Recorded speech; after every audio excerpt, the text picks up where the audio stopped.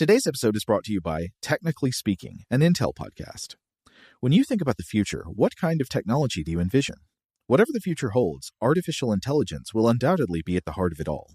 Join Graham Class as he hosts Season 2 of Technically Speaking, an Intel podcast, and hear from the minds transforming healthcare, retail, entertainment, personal computing, and more with the help of AI. Tune in every other Tuesday and explore the latest technology that's changing our world today and creating a more accessible tomorrow. Listen to Technically Speaking, an Intel podcast on the iHeartRadio app, Apple Podcasts, or wherever you get your podcasts. What's up, this your boy Lil Duval, and check out my podcast, Conversations with Unc, on the Black Effect Podcast Network. Each and every Tuesday, Conversations with Unc podcast feature casuals and in-depth talk about ebbs and flows of life and the pursuit of happiness. Unlike my work on stage, I tap into a more serious and sensitive side to give life advice and simply offer words of encouragement, yet remind folks to never forget to laugh. Every Tuesday, listen to Conversations with Unc, hosted by Lil Duval on the Black Effect Podcast Network, iHeartRadio app, or wherever you get your podcasts. Presented by AT&T. Connecting changes everything. Okay, picture this. It's Friday afternoon when a thought hits you. I can spend another weekend doing the same old whatever, or I can hop into my all-new Hyundai Santa Fe and hit the road. With available H-Track all-wheel drive and 3-row seating, my whole family can head deep into the wild. Conquer the weekend in the all-new Hyundai Santa Fe. Visit HyundaiUSA.com or call 562-314-4603 for more details. Hyundai, there's joy in every journey. When you buy Kroger brand products, you feel like you're winning. That's because they offer proven quality at lower than low prices. In fact, we guarantee that you and your family will love how Kroger brand products taste, or you get your money back. So next time you're shopping for the family, look for delicious Kroger brand products, because they'll make you all feel like you're winning. Shop now, in-store, or online. Kroger, fresh for everyone.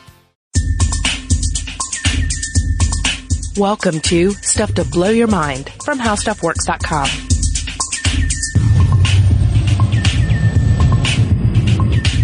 Hey, welcome to Stuff to Blow Your Mind. My name is Robert Lamb. Hey, I'm Christian Sager. And in this episode, we're going to talk about the work of R. Buckminster Fuller.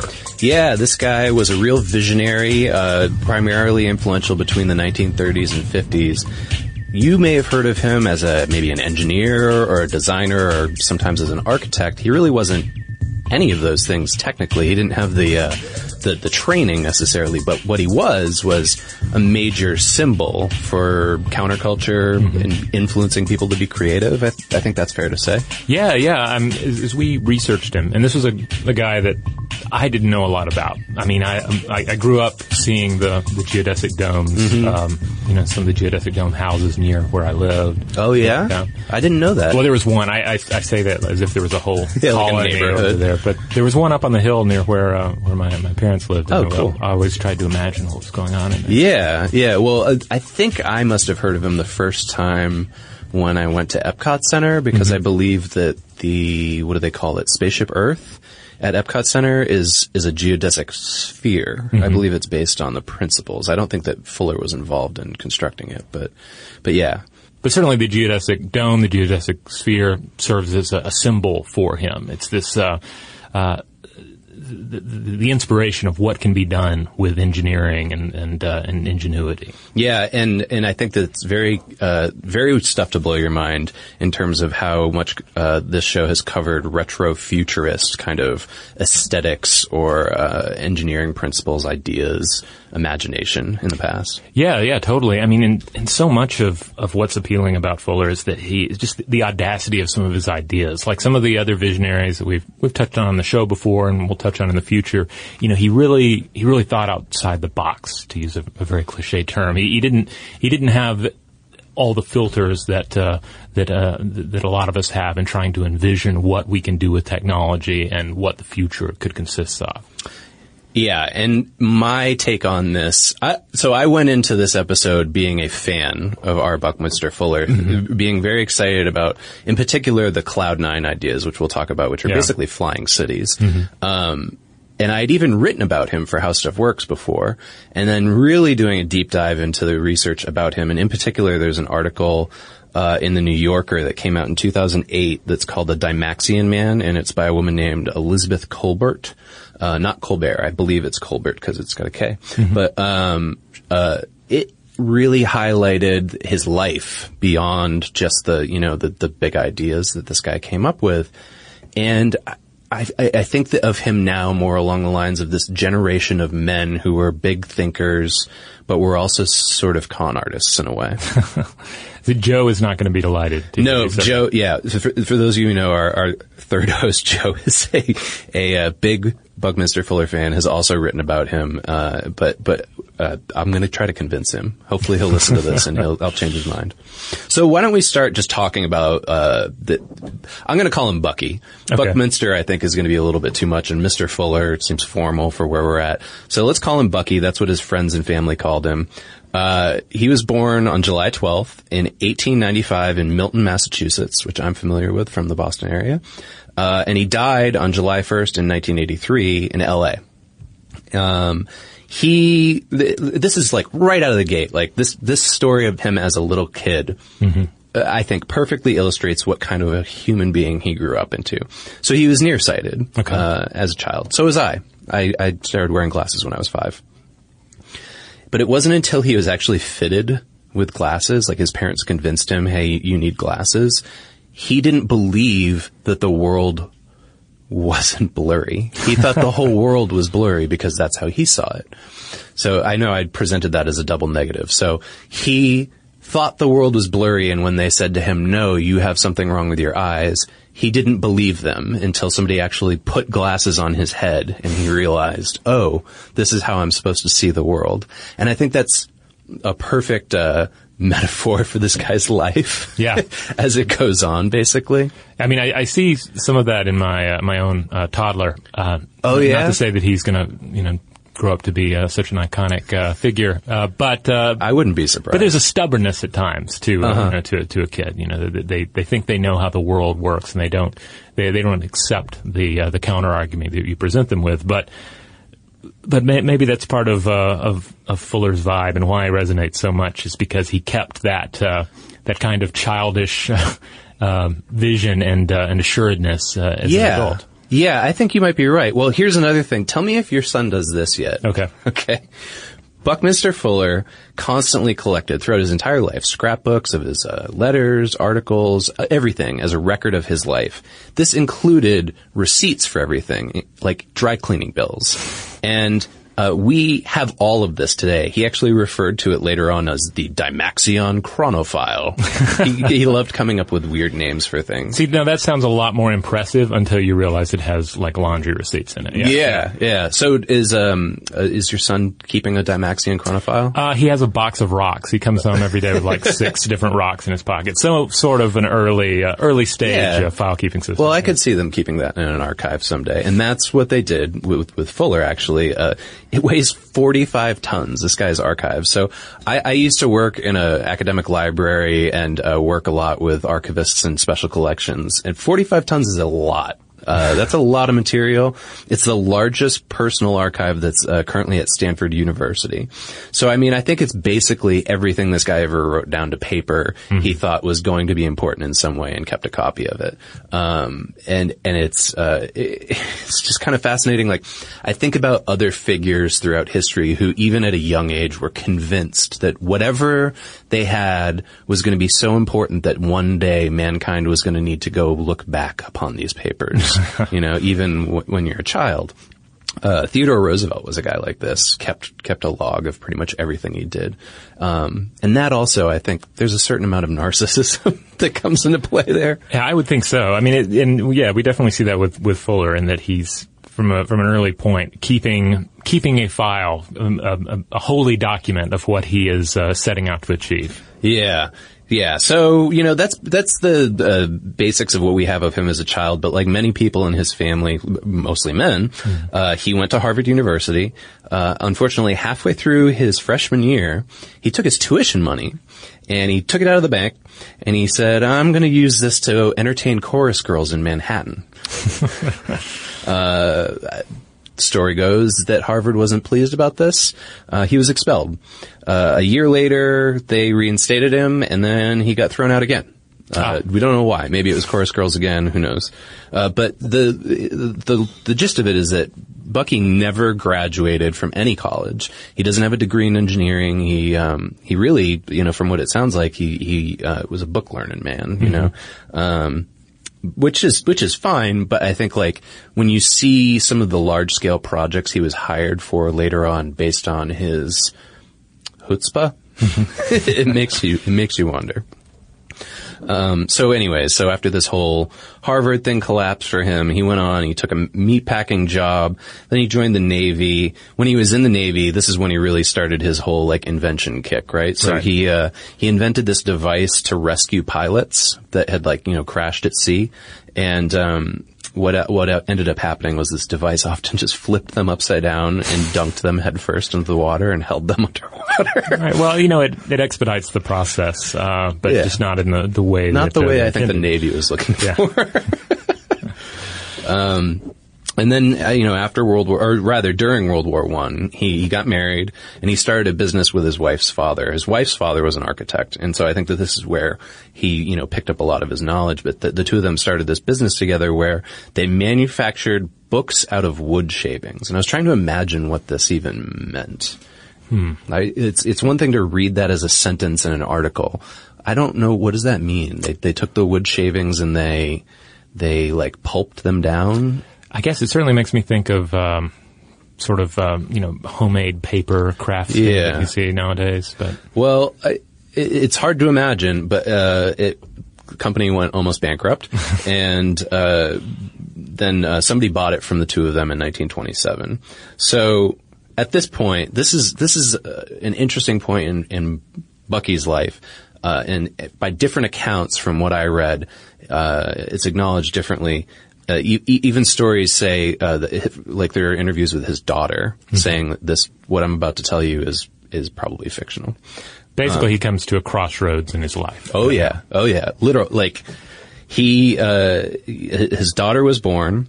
He claimed that at the time he became really depressed because he didn't have a job, he couldn't provide for his family.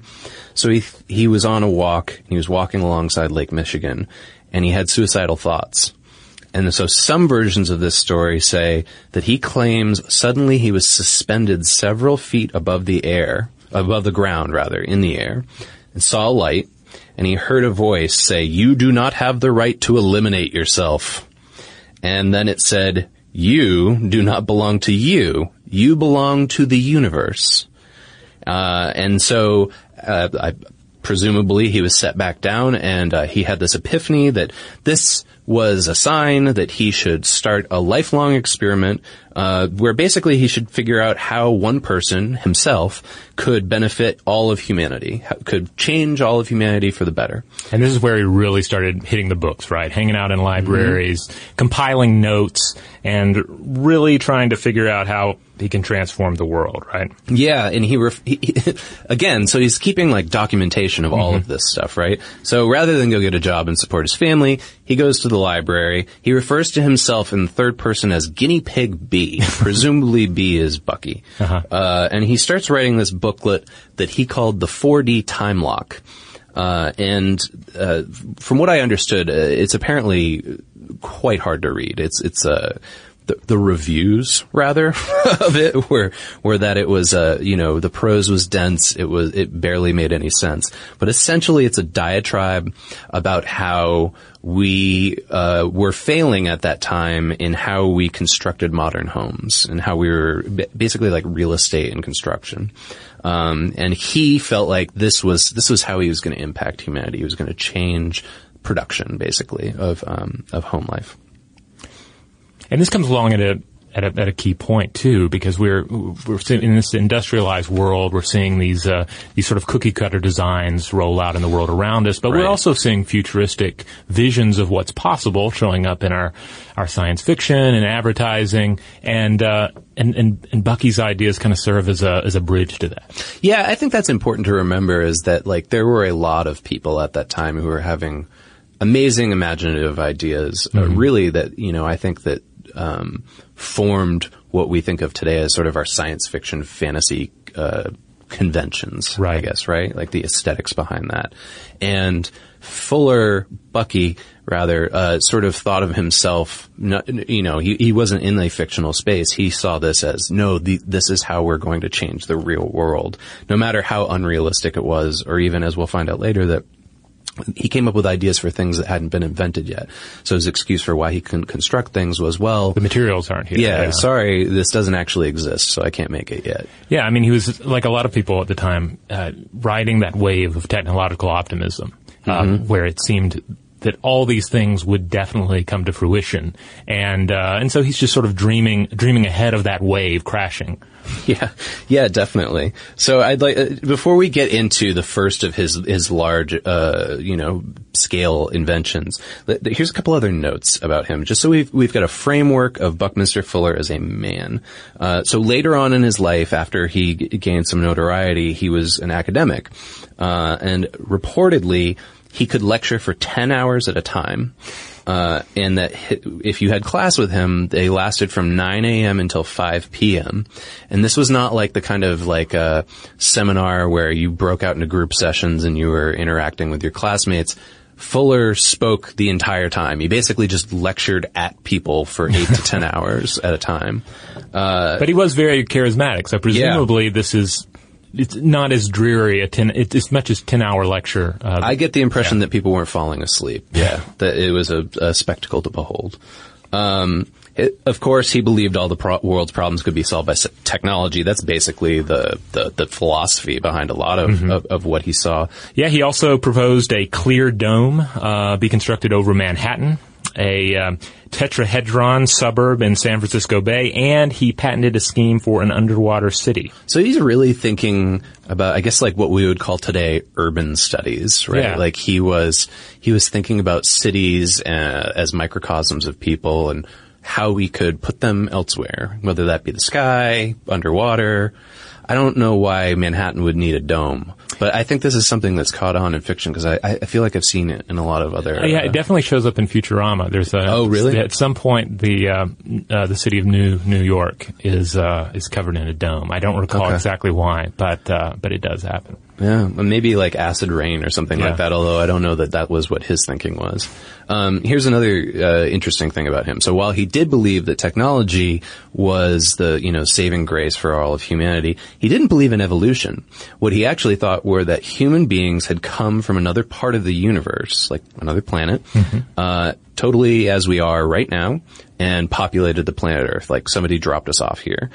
He also thought that dolphins were descendants from these like proto-humans that came to Earth, and that they had become seafaring proto-humans and eventually turned into dolphins. I wonder if he ever met up with John C. Lilly. They definitely lived at the same time. Yeah, and you were telling me about Lilly earlier, so I think that he sounds like somebody we should definitely talk about on the show. Yeah, in the future. I think we should do a full episode on Lilly at some point because he's a fascinating dude, and we've only really touched on some of his crazier ideas here on the show in the past, and there's a lot more to him than that.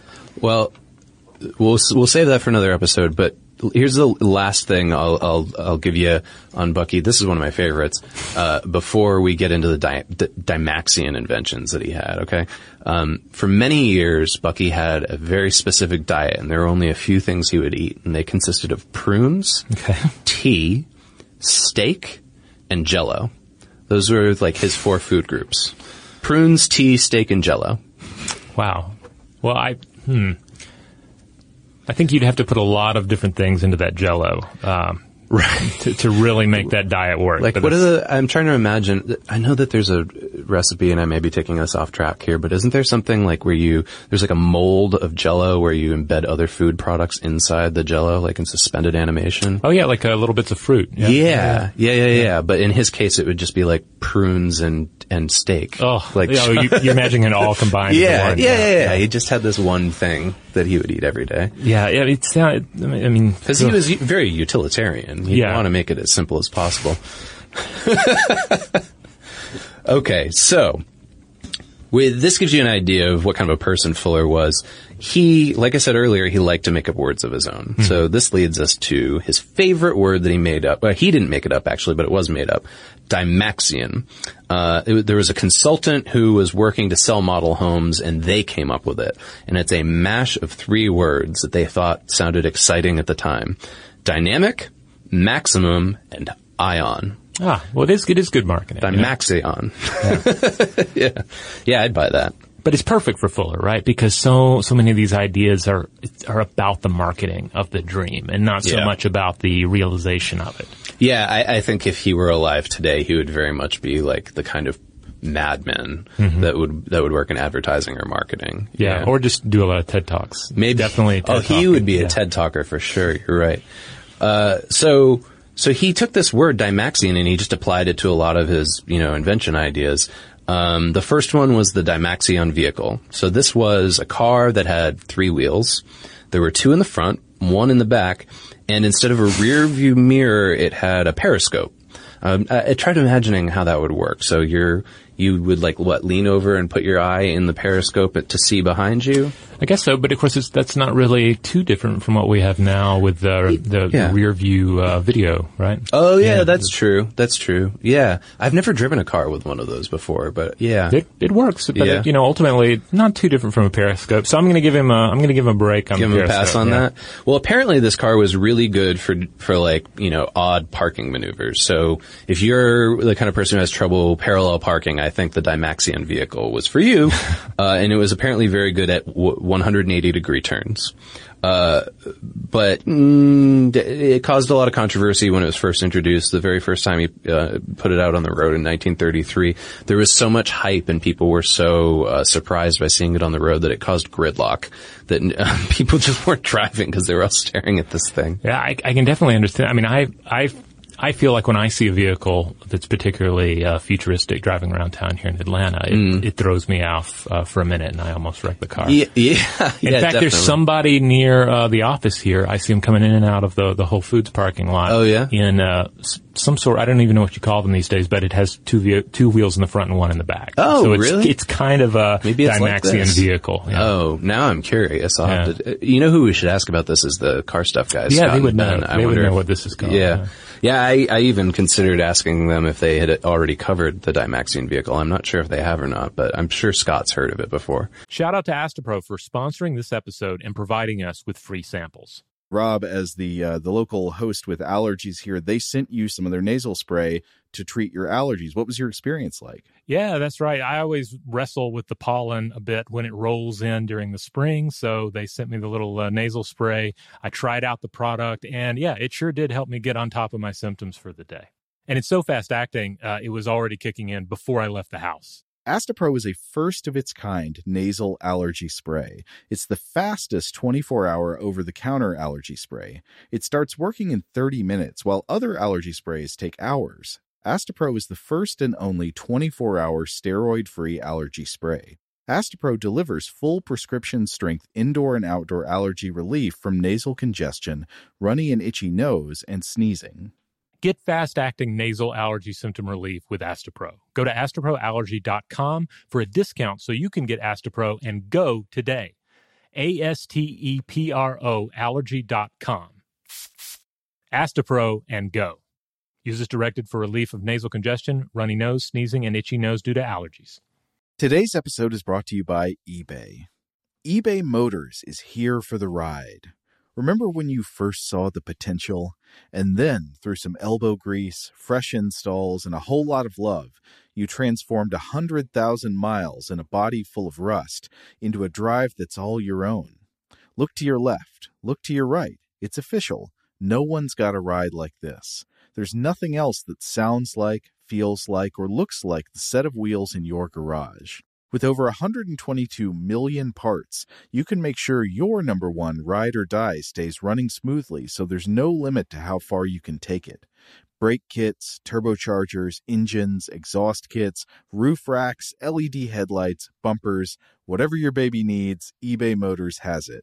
And with eBay Guaranteed Fit, it's guaranteed to fit your ride the first time, every time, or your money back.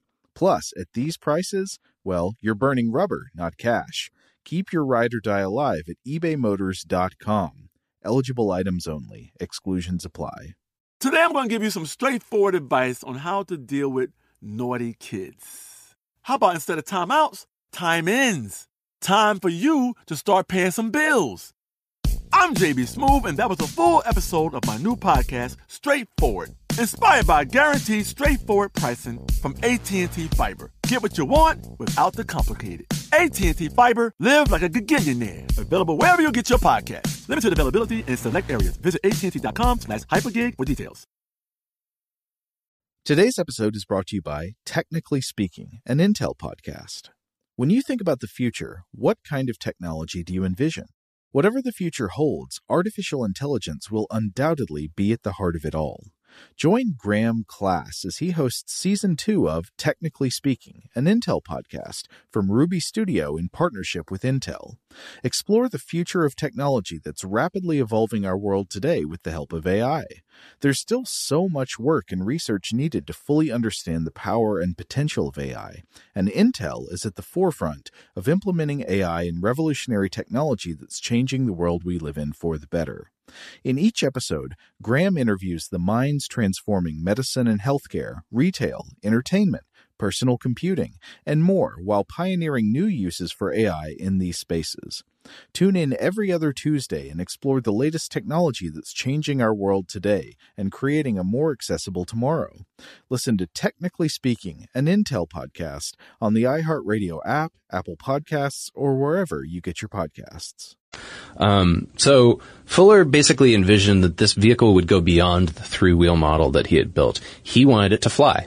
He wanted everything he made to fly. That was kind of his thing. But he thought it would be kind of like a duck, the way that it would take off.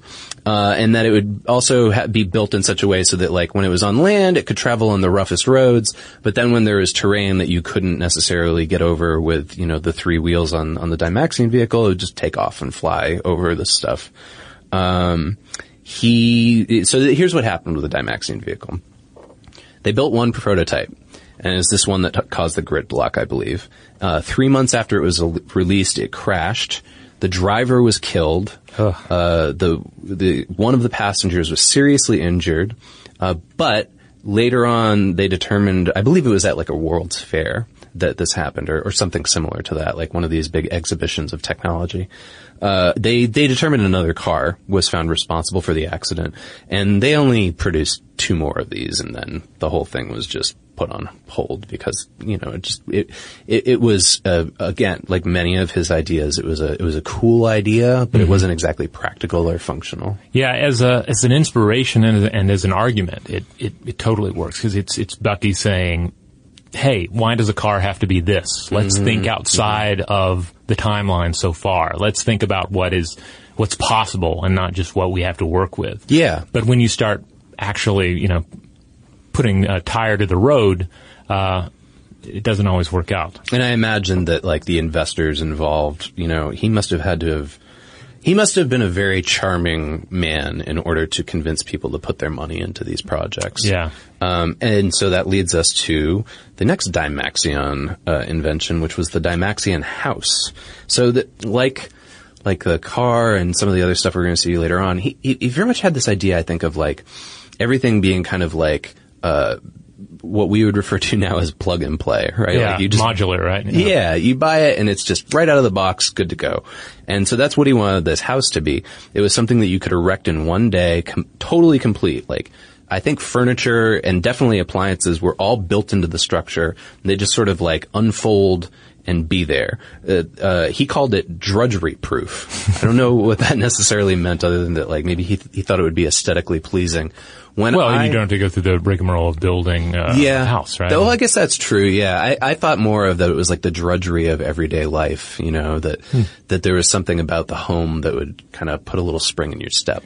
Well, I mean, as a homeowner, it does, like, the home comes to you kind of broken, even if you had to build the damn thing, it's in a constant state of breaking. Yeah. So this is, and you're having to repair it, and then, so maybe the drudgery-free home, it's just simply this, like, if your microwave breaks, you just buy a new home. Yeah, it's the complete modular home, just a complete insert. It's just if this one's broken, well, great, just tear the fresh strip off the new one, plug it into your lot, and you're good to go. Yeah, I think that's how he was thinking. I mean, it only really made it to sketch stages at the beginning. What he envisioned was that there were these ultra lightweight towers, and that they'd be assembled at a particular location. I guess there'd be like a factory or something where they were making these, and then they would have Zeppelins transport them around the world. I loved that detail of it. Yeah. It's just go ahead and throw airships in there. Like every idea that he has is tailor made for one of those old Popular Science covers, right? Yeah, and this is like straight out of like a pulp novel from the 30s too. Like the way that they would excavate. This didn't actually happen, but theoretically they would excavate sites to place these homes in by just dropping bombs from the Zeppelin. Just drop a small bomb, just a small one, blow up the area, flatten it out, and then you could put your Dymaxion home down. Yeah, again, just completely thinking outside of existing context. Why not? Why can't we dig a hole in a neighborhood by the use of smart bomb? Yeah, exactly. And then just drop the house in there from a Zeppelin. I wouldn't be surprised if it came back around again, with the way, at least here in Atlanta, with the way real estate prices are going, Yeah. It's just, we'll just drop a bomb, knock down a whole neighborhood, and then put a bunch of these. That's basically what does happen, when you think about these like live, work, play units that go up in like a year, they're just really quickly built. Maybe he did inspire some engineers and architects. So the second version of this is the one that ended up like being built, it was shaped like a hexagon, and it was made out of stamped metal, and it was suspended on a mast. The mast, the way I'm envisioning it was like this was sort of like a telephone pole maybe. And this mast contained all the wiring and plumbing and stuff like that. Today, that's where we'd have our, internet cords and stuff like that. And then when a family moved, they would just disassemble the house, and pack it up and move it with them. It basically like another piece of furniture or something like that. And he really only built this scale model that was exhibited in 1929. There was no full-size version ever built because Fuller said the components weren't made yet. There was, the stuff didn't exist yet. I think it went beyond just like the stamped metal and the structure of the thing. I think he was thinking along the lines of like sort of science fiction-y type, technology that would come as part of this home. Stuff that we probably consider, normal nowadays, like, entertainment center or something like that. Yeah. And you could of course say the same thing, for the Zeppelins and the bomb dropping, right? Right. Because you could say that, well, technology just wasn't there yet and still isn't there yet enough to where we would trust, say, a drone to deliver an explosive device to a neighborhood or be able to adequately deliver things via some sort of a drone Zeppelin scenario. So he didn't have the materials then. We're talking, this is like late 30s, I think. We probably do now. So is this feasible? Is this something that we could do today? Well, I think one of the big things is that Fuller is very much rebelling against existing notions of what we should have. And he's saying, what can we have? What can we create that'll fulfill those needs? When clearly the rest of us, the non-Buckies out there, are mostly tied to tradition too strongly to say, you know what, I'm not going to live in a house. I'm not even going to live in a modern house. I'm going to live in some sort of a space-age tent that I fold up and take with me when I move, You occasionally see these like kind of articles in science magazines where it's like, hey, look at this home that this one person has built, and it's very much kind of like this, but there's only one of them, you know what I mean? Yeah. It's like some sort of like cross between a Winnebago and like a Hobbit hole. It's like this amazing idea for a custom built home. I wonder if it's feasible to mass produce them the way that he was imagining. You got to have demand be there, or it's got to be a situation where there's a real need for it. Because one of the applications that has come up at times with some of these designs is, well, you could use it for emergency housing. Yeah. You could use essentially a better take on, say, a FEMA trailer type of scenario. Yeah, that's true. And here's what I think of it as. You remember in The Fifth Element, the apartment that Bruce Willis lives in that? I don't remember. I remember it was vaguely Blade Runner-y, but I don't. Yeah, so it's basically like all the apartments are just like a bed, and then like that folds out of a wall, and everything else folds out of a wall. You're basically in like a room that's the size of like a walk-in closet. Mm-hmm. And it's got one window and a door, and they're kind of like stacked on top of each other, like crates almost. That's what I keep thinking of when I'm thinking of like the Buckminster Fuller Dymaxion house. You know, like your shower head pops out of the wall in the corner, and then like the house is somehow designed so that all the water drains down immediately.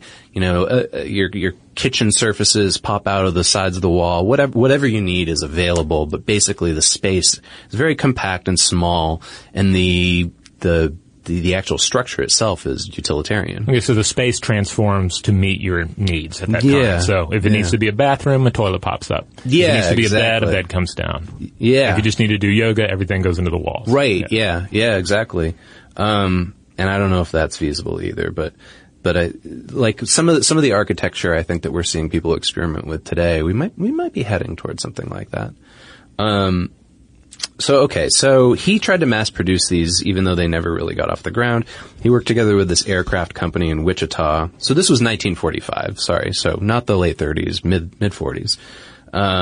He did try to build 2 examples. They collapsed. The only surviving version of this actually is in the Henry Ford Museum in Dearborn, Michigan. So if you're out in Dearborn, you can go see one of these things, see how it worked. We'd love to hear from you guys if you've seen this before in action. I'm sure some listeners have seen one of these, or maybe they'll have seen some of the geodesic domes we're going to talk about shortly. He applied Dymaxion to almost everything. I'm surprised there wasn't a Dymaxion dome, but there was a bathroom. Yeah, we were already talking about Fifth Element bathrooms. Yeah, he got in there as well. So the bathroom was just this single unit that had a built-in shower, toilet, and sink, etc. It was just all, you know, it was basically like a porta potty with like a sink and a shower built into it. Yeah, and you know, I'm kind of sold on this because so much goes into the modern bathroom. Like if you build a bathroom onto your house, like it gets really complicated really fast. And you have to worry about like how far is it, or you're going to have additional pumps, and there's so many pipes going into it. But if you could just drop something in, if there was just this module. Like Lego. Yeah. Just this Lego block brought to your house project by a Zeppelin. Yeah. Then, why not? Yeah. Yeah. No, and the bathroom is one of those key areas where we really don't do a lot of rethinking of the bathroom. So it's prime for a full Bucky redo. Yeah. Yeah, that's true. Oh, we could do a whole episode on that. Oh, yeah. I mean, the audacity of the modern toilet it's just ridiculous. So we should be rethinking the toilet more than we do, which makes me wonder to what extent he actually changed how we poop with this bathroom. Yeah, I'm sure that there was a Dymaxion toilet out there somewhere that reimagined that whole scenario. I know you and Julie had covered something like that previously, right? Yeah, we talked a bit about the science of pooping, and since that episode, I've become a big advocate of the squat potty. So, yeah. Well, who knows? I'm sure if he were here today, Bucky would listen. Yeah, I can imagine he would be a squatter if he were around now. But at the time, the concept might not have been out there enough for him. Yeah, could have been a little too risque. I mean, flying cities was pretty much as far as he could push it. Today's episode is brought to you by eBay. eBay Motors is here for the ride. Remember when you first saw the potential? And then, through some elbow grease, fresh installs, and a whole lot of love, you transformed 100,000 miles and a body full of rust into a drive that's all your own.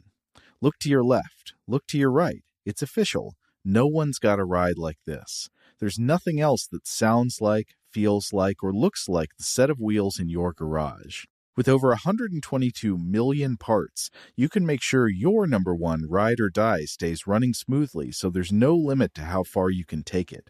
Brake kits, turbochargers, engines, exhaust kits, roof racks, LED headlights, bumpers, whatever your baby needs, eBay Motors has it. And with eBay Guaranteed Fit, it's guaranteed to fit your ride the first time, every time, or your money back. Plus, at these prices, well, you're burning rubber, not cash. Keep your ride or die alive at ebaymotors.com. Eligible items only. Exclusions apply.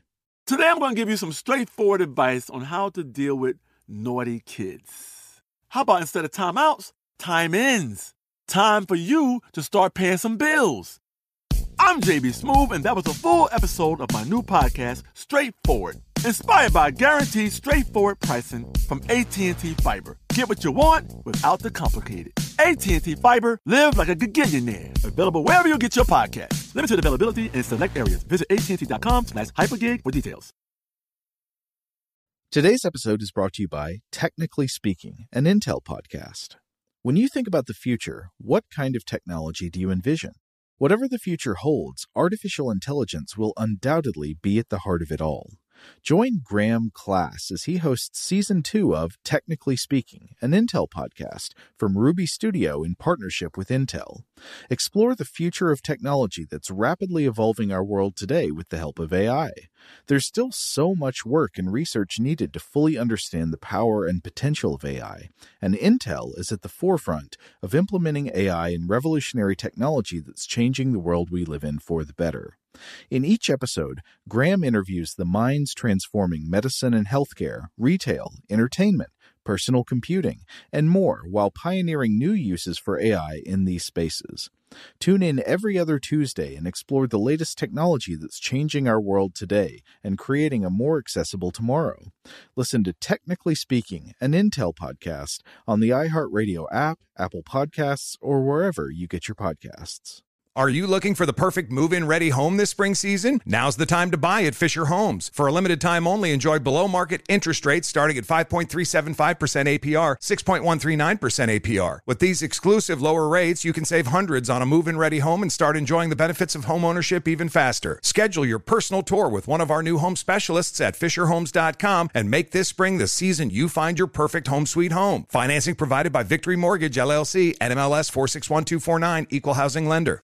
And just to run through a couple of other Dymaxion ideas he had. There was the Dymaxion Development Unit, which was essentially a mobile shelter, also described as a grain bin with windows. And I believe this was something that like the military would use, right? Yeah. They'd deploy this in scenarios. Essentially like a FEMA trailer sort of situation. Yeah. And then he also had a Dymaxion map, which is a projection of the world map onto the surface of an isohedron, there was a 20-sided polygon, which can be unfolded and flattened to 2 dimensions. Huh. Yeah, which also didn't catch on. So I'm trying to imagine, this basically looks like a large 20-sided die for D&D. And exactly. It unfolds into a map? Yeah. Why? Because it's cool. Okay. But just like the flat map didn't work for him. He needed to. The flat map. He wanted to like carry it around. Yeah, the Dymaxion man can't really roll with a traditional map. Yeah. He needs a map that looks like it was given to us by aliens. You're already like thinking in the Madison Avenue version of Dymaxion Man sales. I like that. I think it would be a great name for a store. Yeah. Shop at Dymaxion Man. I would not be surprised, because when I was doing research for this, the estate of R. Buckminster Fuller is kept up pretty well. The website's pretty interesting and has a lot of information of it on him of its own. But I wouldn't be surprised if there is somebody who's holding the copyright to Dymaxion right now and just waiting for the opportunity. Oh, yeah. Because, I mean, again, a lot of these ideas were, according to the man himself, ahead of their time and ahead of even our time. So maybe it's just about waiting for them to come to fruition. Yeah, it could be. Well, here's one that sort of worked. This he didn't use Dymaxion for this. This is the geodesic dome. So this is what most of us probably recognize Bucky's contributions from. So the Dymaxion stuff wasn't successful. So he said, that didn't work. You know what I'm going to do? I'm going to invent my own system of geometry. And I'm going to call it synergetic geometry. And he decided that 90-degree angles, he's going to throw those out. It's all going to be based on 60-degree angles. And apparently he hated the number pi. So he didn't like the idea of using that ungainly number to represent, the geometry with its circles. Mm-hmm. So even though it works, he said, nope, let's throw that away. We're going to use the tetrahedron as this basic building block for the universe, and everything's going to stem out of that. Yeah, this is interesting because it brings to mind a number of these different threads in mysticism that apply a lot of mystic significance to the tetrahedron. You know, like like a tetrahedron is God. The tetrahedron is having some sort of mathematical mystic significance. I wonder why that is. I'm sure. Again, this episode I feel like is leading us into like a spider web of other future episodes, but there's got to be some connection there that makes it cross-cultural, right? Yeah. Like that it's something that other groups of humans have all come up on their own separately. So he's into the tetrahedron. Mm-hmm. He decides that he's going to invent this thing that he calls the geodesic dome. And basically what it is a series of struts, like metallic, I believe, struts, that support a skin kind of covering, not actual skin. He's not Buffalo Bill here. It's some kind of a material he's using. But basically this looks like a sphere cut in half, but it's composed of triangular support. So that's where this tetrahedron stuff comes in. Mm-hmm. So at the time, he actually managed to parlay the whole Dymaxion failure into a teaching position at Black Mountain College in North Carolina. And he was working with a team of students, and they built one of these as I think part of one of his classes or something like that. And immediately it sagged and fell in on itself. So we were looking at the Dymaxion home all over again. And he claimed he intentionally wanted this to happen because, a bunch of the faculty at the school were like, oh, there's this wacko Fuller. Mm-hmm. He just had the whole class build a crazy dome for a semester and then collapsed. What's going on? Yeah, and apparently they were referring to it on campus as the flopahedron. So he says, no, I intentionally did that because I wanted to know at what point the dome would collapse. You got to figure out the weak structural points of this thing. He reminds me a lot of the Cat in the Hat at this point because the Cat in the Hat, who I've been reading a lot recently, is always causing a mess, but keeps reframing it as being a part of the plan. Yeah, I knew this would happen. I knew that the multiple cats would turn the yard into pink goo. I knew that that thing 1 and thing 2 would run wild, but there's a plan here, and everything's going to work out in the end because I know what I'm doing here. Yeah, Fuller doesn't strike me as a man that was capable of admitting when he was wrong very easily. And that leads us into there was some controversy around all of this. So he actually didn't invent these domes. A guy named Walter Bowersfield had already designed something like this for a planetarium in Germany in 1926. But Fuller got the paperwork done first. So he basically filed, the copyright registration, whatever it was at the time that he was using for this. And so even though, the geodesic domes basically use this method that Bowersfeld had come up with, Bucky held the U.S. patent and popularized the whole idea, and so we think of him as being the inventor for this thing. Having worked on our show Stuff of Genius here at How Stuff Works, which is largely about inventors and things they've invented, that is a common story with almost all inventions, that yes, somebody else invented it, but this person got to the Copyright Office first. So there was another person as well that Bucky essentially took an idea from. This was one of his students who is at Black Mountain College. So part of the idea of these geodesic domes was that they were held together by something that he called tensegrity. Okay. Again, not a real word. I don't know. Because, from what I read, the way he used the term was that it was a combination of tension and integrity. Okay. I think he just takes words and slams them together. Well, there's a fine art to creating a good portmanteau. But, yeah, exactly. But one of the students from that program, Kenneth Snelson, claimed that he was actually the one who came up with the whole idea for these sculptures, these geodesic dome sculptures, and that he worked on it while he was a student there, but he was under Fuller at the time, and that Fuller then was like, okay, well, this is tensegrity. That's what we're going to call it. And he just took off with the idea. So there is, again, some controversy about whether or not any of this. Now, keep in mind, this is one of the only things that he did that actually sort of worked. Right. And so there's controversy about whether or not he even came up with it in the first place himself.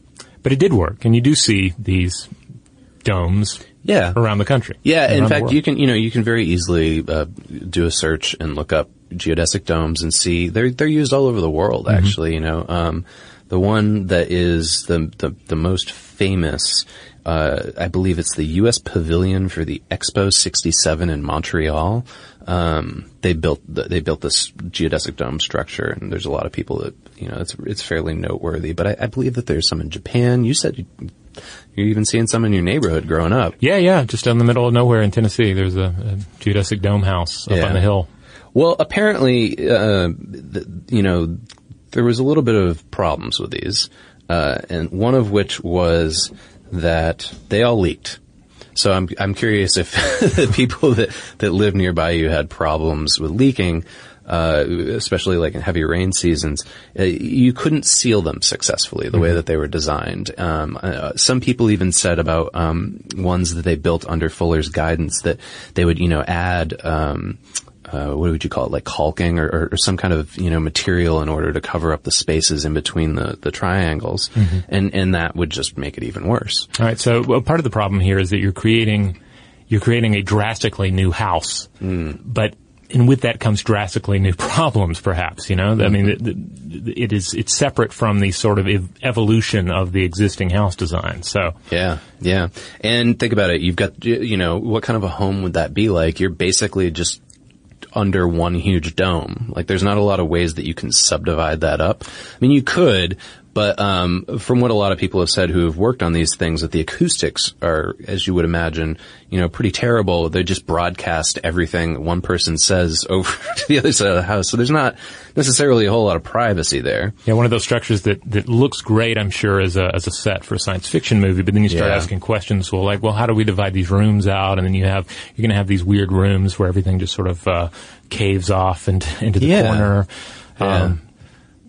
So again, wonderful concept, but then when you start applying it to real life and reality and our expectations and demands of real life and reality, some of the plot holes begin to show. But he was able to get people to invest money in this, including his wife. His wife sold $30,000 in stocks that she had to help fund his research so he could keep working on these things. And eventually he built a 50-foot diameter dome that worked, other than the leaking. Today it is known as, quote, the only large dome that can be set directly on the ground as a complete structure and the only practical kind of building that has no limiting dimensions beyond which the structural strength must be insufficient. So that sounds architecturally fascinating. Yeah, I mean, it definitely lines up with his outlook on life, that technology can achieve all things. And here he has achieved essentially a perfect form, right? It works at any given size. Yeah. And I think the thing about these that is, we should point out that's somewhat marvelous is how light they are for their size, right? So he built one for the Ford Motor Company in 1953. I assume why a lot of his stuff is in the Dearborn, Michigan Museum there. He used aluminum and fitted it with fiberglass, and it was a 93-foot dome, and it only weighed 8.5 tons. So, I'm not a structural engineer, but that sounds fairly light. Yeah. So his wife puts in $30,000, Ford Motor Company hires him, and then the Pentagon hires him, and they say, build us this protective housing unit for our radar. So another dome structure that, basically I think they wanted to keep their radar so the equipment wasn't so obvious from the start. Like basically instead of a traditional dome, use the geodesic dome, and then it'll maybe have a little more structural integrity to it. Yeah, possibly. And legend has it even Nikita Khrushchev wanted Bucky to come to Moscow and build one of these for him. And Bucky himself lived in one near Carbondale, Illinois, while he was working at Southern Illinois University. So that's the one in particular that I know leaks really badly. That was the one that I read interviews with people who'd worked on the construction of it, and they were just saying, he lived there, lived in quotations, but I think that it wasn't necessarily habitable. So that brings us to the natural extension of the geodesic sphere, which is, I've got this idea for the sphere thing. It's kind of working out okay. I got car companies and the Pentagon giving me money to make more of these. what if I could make these things fly? Yeah.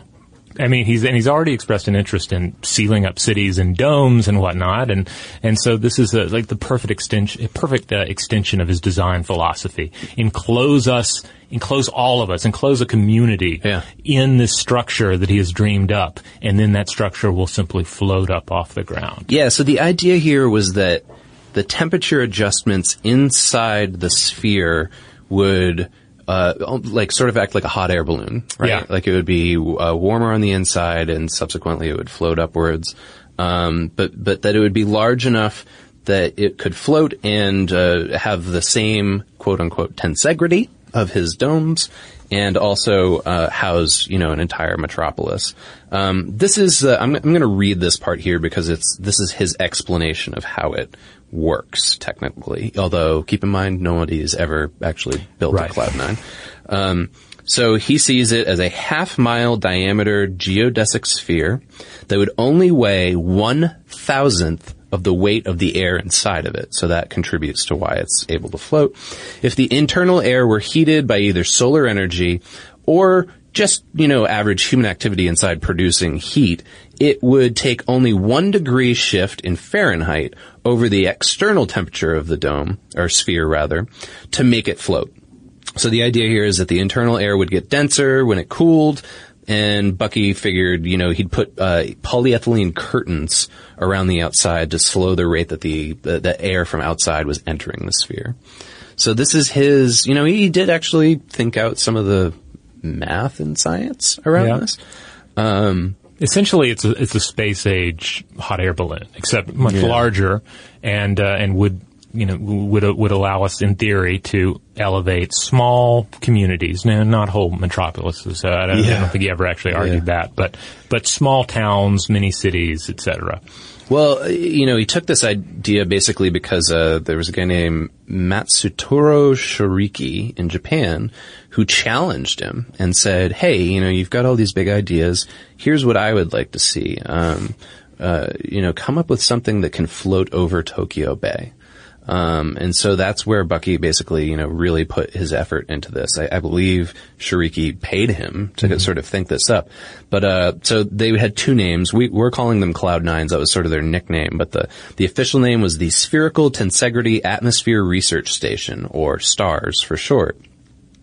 And his idea was basically like with all of his other sort of portable homes or gadgets and inventions, you could take these things around, set them up. One idea was that you could anchor them to a mountain. So you've just got this flying home next to a mountain, or you just let them go like a balloon that flies out of a child's hand, and just the inhabitants would see the world like wherever the dome took them. It's a wonderful optimistic vision. Yeah. That was just technology has, it's the ultimate non-drudgery home, right? You're literally floating free of the world. You're no longer limited by the confines of your environment. You don't have to worry about floods or storm. Well, you probably have to worry about storms. Yeah. But, you can do a little advance notice. You can just float to a storm-free area, right? Yeah. Yeah. I think that's the idea. Call over the nearest Zeppelin. Schedule it. Yeah. Schedule a Zeppelin. You got a Zeppelin coming by to drop some bombs to build some homes. They just zip by, tug you along. I don't know how he envisioned controlling the direction these things went in. I didn't read anything about like propulsion or anything like that, but maybe it was just all that fascination with Zeppelins at the time. He would have been like a steampunk cosplayer nowadays. Yeah, I'm kind of surprised I don't see this idea replicated in science fiction. I assume it has been used somewhere because Buckminster was just too influential not to. But you'd think it would be showing up in video games left and right. I worked on something once that wasn't published where there was a Cloud9 in the story, and this was before I had started working here and done some really deep research on Fuller. And I want to say it was something by Warren Ellis that I had read where he had envisioned using Cloud9s for something. Yeah, it sort of inspired me. And you certainly see this concept employed elsewhere with other individuals who are thinking about the possible, applications for this kind of technology. In particular, a 1971 edition of Technika Molodezi, which was essentially Soviet-era popular science magazine. Okay. And you see this concept for colonies in the upper atmosphere of Venus because, of course, the planet Venus at surface level is just a poisonous pressure cooker. It's not hospitable in the least for human life. But conceivably, if you were to have some sort of a floating structure, you could just place it in the upper atmosphere, and there we would be able to live, artificially, not out in the open, but with a little more Earth-like conditions. And it's like Cloud City in Empire Strikes Back. Yeah, I mean, I was never sure exactly how Cloud City was supposed to float in that. I don't remember either. Just science magic propelling it. But this particular concept in the Soviet publication would have used a very similar design using, depending on the buoyancy of the atmosphere enclosed in a giant sphere. Okay. Yeah, the drawing for that is fascinating, and you posted that onto the Stuff to Blow Your Mind site already, right? Yes, and I'll be sure to include a link to that post on the landing page for this episode. Okay, great. Yeah, everybody go take a look at that because I think it gives you a pretty good idea of how humans would turn a floating sphere like this into a little microcosm. Yeah, and it kind of reminded me of like a submarine. Yeah. And it's very much in keeping with the Fuller design philosophy of like, here's something we could do, potentially can do, but there are a lot of steps that would need to get checked off the list before we actually got to floating cities. Well, and that was basically his, end thesis on the whole thing was he even said like, all right, this is not an idea that I know how to actually bring about. He called it a exercise to stimulate imaginative thinking. And so, he thought it would eventually be possible to do this, but he didn't see how they could be constructed until his far future. I don't know how far in the future he meant. Maybe it's today, maybe it's 200 years from now. I don't know. So, that's basically, that's a good round, summary of Fuller. There's, more to him than the wacky inventions that we didn't really get into today. He is noted as being what we refer to today as somebody who would be like a green philosopher, like, take note, like the solar energy aspect of the Cloud Nines. That's how they would be heated, not with gas or other, fossil fuels. And he's also, seen as being a social theorist too. So some people see him as really thinking ahead of time about human, again, like what I was saying earlier, like I think he would be like a great urban studies professor today. Yeah, he seemed to think a lot about, where technology meets humanity and not just about what's come before but also what we can do with it and what needs need to be met by our technology. Yeah. Well, I went into this, wanting to love him. I think I learned a little bit more about his background, and it made me less convinced of him as an inventor necessarily. But, even though only a few of his ideas have come to fruition, he has influenced counterculture to quite a degree, social thinking as well. And, a lot of Silicon Valley's pioneers list him as being one of their biggest inspirations. Yeah, and ultimately that's his contribution, is that he was a dreamer and he was an optimist when it came to technology and design. And so that's his greatest gift, is he passes this design philosophy on to individuals who can either take those dreams a little further or figure out how to realistically apply them in a beneficial way. Yeah, the practical applications. Yeah. Maybe that's something that comes after his life. Yeah, you got to have somebody throw out the dream, and then somebody else needs to make it, figure out how to make it. So maybe work. He's not as much of a con artist as I made him out to be at the beginning of the episode. No, but I don't think of him as a con artist as much as a dreamer who, like his proposed Cloud9, is floating a little bit off the air. Well, like his vision that he experienced of floating and being told that his life is not his own. Oh, yeah, look at that. Those all connect. Yeah. Floating. He's literally, in this sense, an architect and engineer who doesn't have both feet on the ground. Yeah. But that's why we love him, because he's thinking free of those restraints. Absolutely. So there you have it. That is our Buckminster Fuller. Indeed, a dive into who he was, why we're still talking about him today, and what some of his more out there ideas and encouraging ideas consisted of. So if you are out there and you have seen some of these inventions in real life, I'd love to hear about it. Or even maybe, see photos or something like that. If you could send them to us on social media. You can find us on Facebook, Twitter, and Tumblr, where we are Blow the Mind on all of those platforms. And of course, the mothership floating high above the surface. Our Cloud9. Yeah, is stufftoblowyourmind.com. So check that out for all the podcast episodes, all the videos, all the blog posts, links out to those social media accounts, you name it. And you can always contact us at blowthemind@howstuffworks.com. For more on this and thousands of other topics, visit howstuffworks.com.